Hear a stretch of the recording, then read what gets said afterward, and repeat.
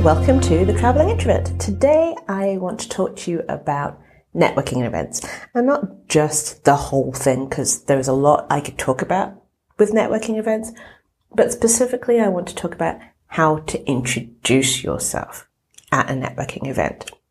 And the reason I want to talk about this is because it's something that I've found a lot of my clients struggle with. They might have multiple things that they're interested in, or they are looking for a new job, so they don't want to introduce themselves as X because really they're looking for job Y. The other thing that happens is that people don't want to brag. They don't want to misconstrue themselves.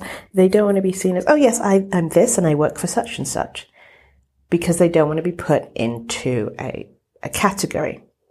And so I found a different way of introducing myself that I find has worked, and other people have used this as well. And so this is feedback I've got from other people. Instead of saying, hi, I'm Jane and I'm an accountant, and then people's next question normally is, oh, so who do you work for? And if you don't work for a company that people have heard of, they then don't know what to ask next. And I have this problem. If I say, oh, I'm a career coach for introverts, most people have no idea what to say next. They are like, oh, so you've come out of your introvert's shell, or the conversation literally just dies. It's not exciting. It's not sexy. People just don't know what to say to that unless they're an introvert, and then they're like super interested. And so I've come to say instead that I help introverted women achieve success in their career and their business, because this helps lead to other questions. People will then ask you, oh, well, what does that entail? Or how do you do that? Is all your work virtual? Is that what you're doing here now?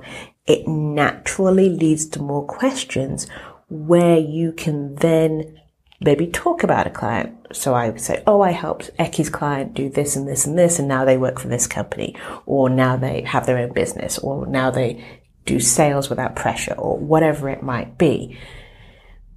But then if you get a person who's interested, you'd be like, okay, so what is like your top problem? And they would tell you their problem, and you can say, well, I would solve it by doing this, this, and this. And so it shows your problem solving skills and push you in a light of, oh, like you can help do this, that, and the other. It gives a very practical example of what you do without you saying, I'm an accountant. There's so many different types of accountants. They're forensic accountants. They're small business accountants. They're corporate accountants. Saying accountant isn't enough.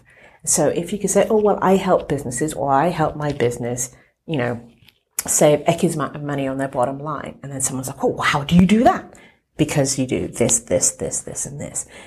It helps guide the conversation better than just saying, hey, I do this, and this is all that you need to know about me. And so that's what I wanted to share. Think about what you've done, or how you help people, how you serve people, and use this as your introduction. When someone says, oh, so what do you do? I blah, blah, blah, blah, blah, blah, blah. I help X, Y, I help this person achieve this, that, and the other.